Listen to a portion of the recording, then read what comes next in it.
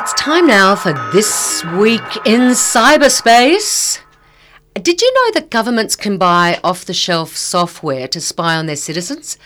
The most notorious of these spyware systems is called Pegasus, and it's produced by an Israeli technology firm called NSO Group Technologies. That NSO being the first initial of the names of the company's founders, Niv, Shalev and Omri.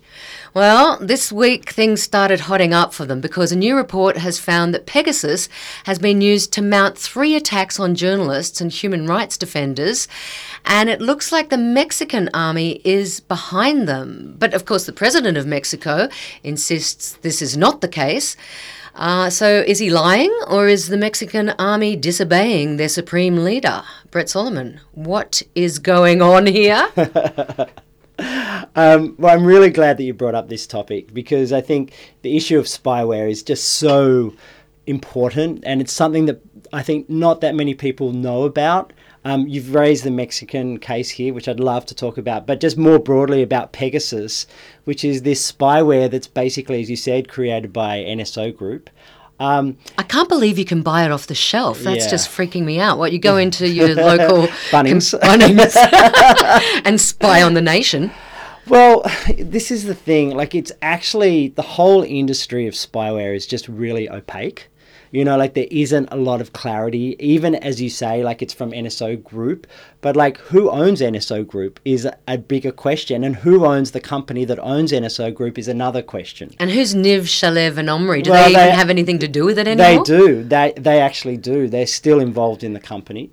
But the company has multiple different, names in different jurisdictions.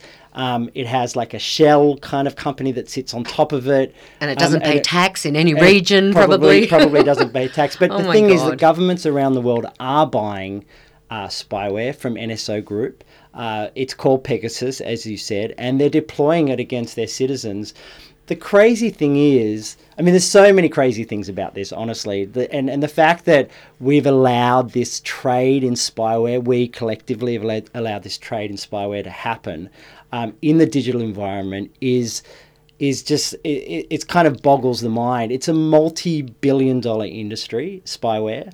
Wow. And surveillance more broadly, the sort of capacity of the state to be able to survey its citizens. Yeah, right. But in particular, this is spyware. So this is purchasing of software that gets installed into people's devices, and then there are a whole lot of repercussions after that.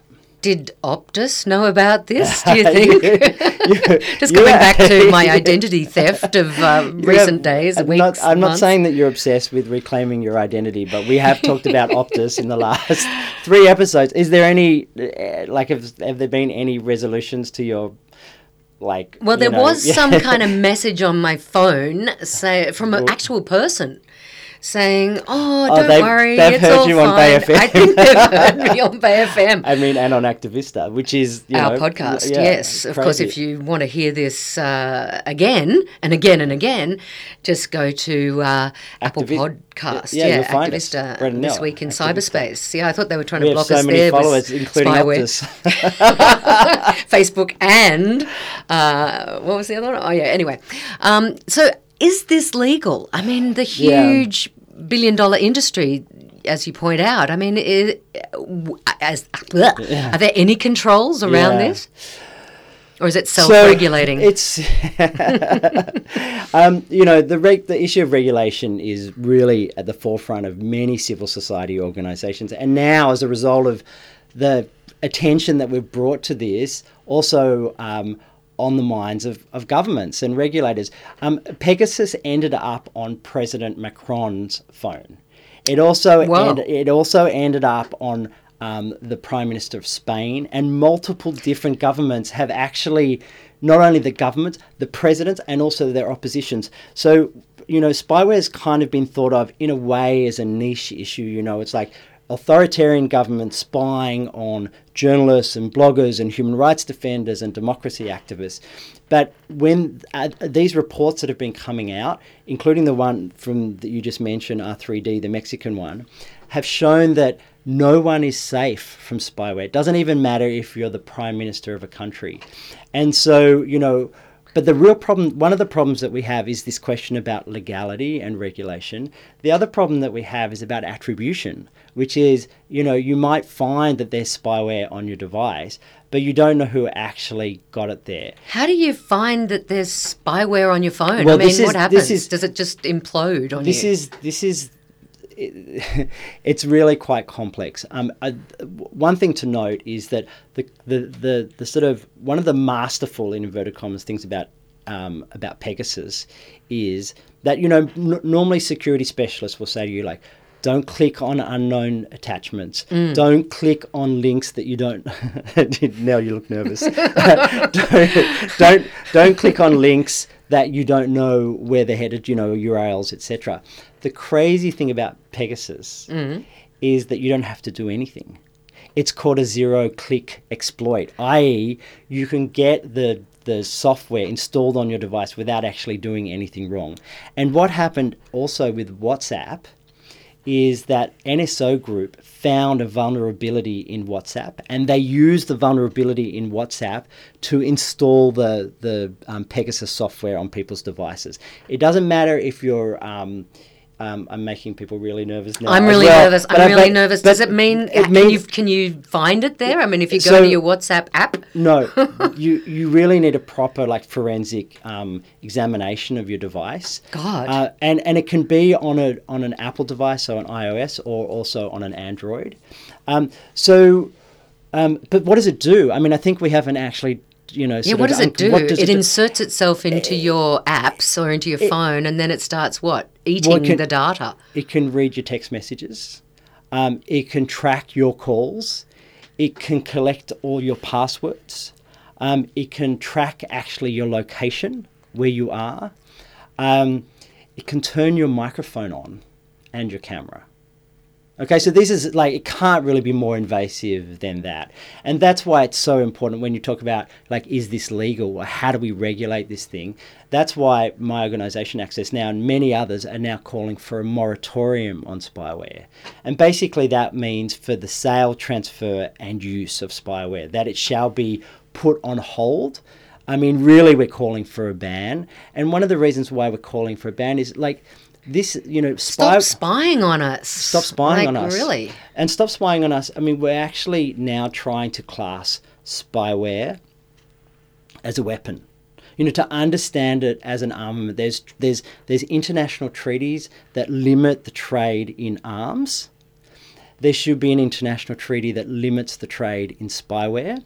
And national governments also. I mean, really, as we discussed in a second ago, there's a marketplace, right? So there's those who supply, like NSO, and then there's those who buy, according to this report, the Mexican government, despite the Mexicans' president's promise that they're not.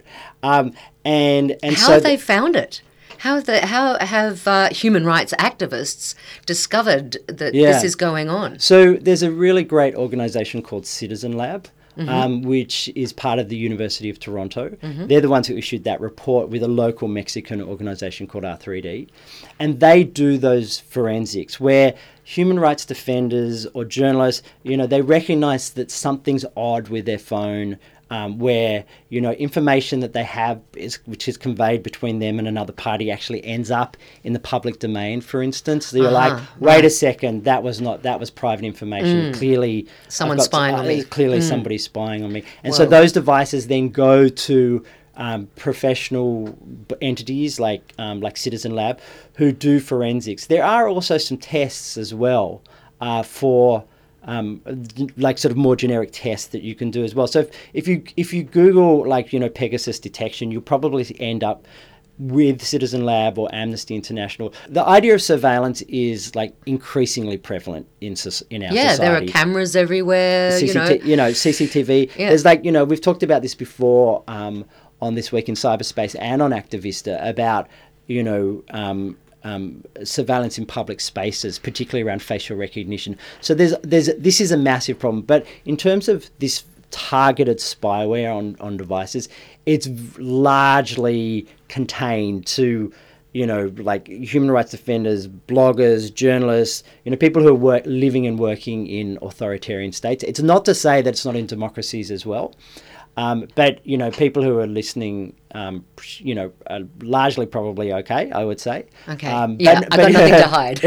Well, you do. We all have something to hide. Well, that's why my identity has been stolen. So we all have curtains on our windows because privacy is absolutely essential to us as being human, and it's also the fundamental building block of democracy. So, when your privacy is invaded, particularly when your content is particularly contentious, where it exposes corruption of a government, or whether it reveals the identity of people who are attacking civilians, etc. All of this stuff is very contentious content and data, and that's when privacy becomes even more important. But privacy is important to all of us. So who were the people that the Mexican army were spying on?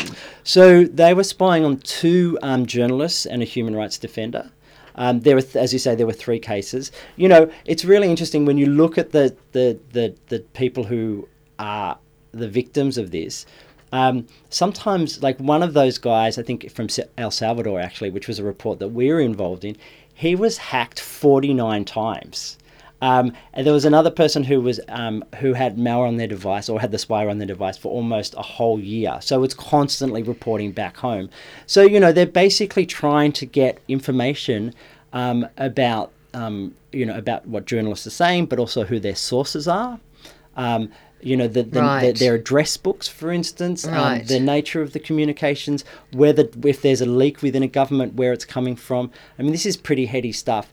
I'll give you an example, which I think is one that people might know, which is Khashoggi. Khashoggi was the journalist, the Saudi journalist, who was a reporter for the Washington Post. Yeah, right. So, this was massive news. He was killed, remember, in the Saudi embassy. And in Turkey, and it was found that Pegasus was on all the people around him's phone. So his wife, who was the last person to see him, and a few other people, like his close confidants, and they knew that he was coming to the embassy in Istanbul to get a visa, I think it was, or something to do with maybe even his marriage certificate. They knew he was coming because they had Pegasus. The ultimate outcome of that was that he was, that was the last time we ever saw him again. And so you can see in environments where, as I say, private information is extremely sensitive, why governments want to gain access to it. And Pegasus is the example that's now being given more light and more attention as to how they're actually doing it. So, say we are a human rights defender or a journalist, is there any way we can protect ourselves from this spyware? Yeah, it's a good question. I mean, I think digital hygiene is extremely important. That means you want to make sure that all of your the apps that you use, all of the software that you're using is up to date. Mm-hmm. Pirated software is really a problem because it has all these vulnerabilities in it. So absolutely, you want to make sure that your phone and all the operating systems are current. I think you also just want to be on the alert for if there's unusual things on your phone or on your devices as well, where you're I know now there's always unusual things happening on your device.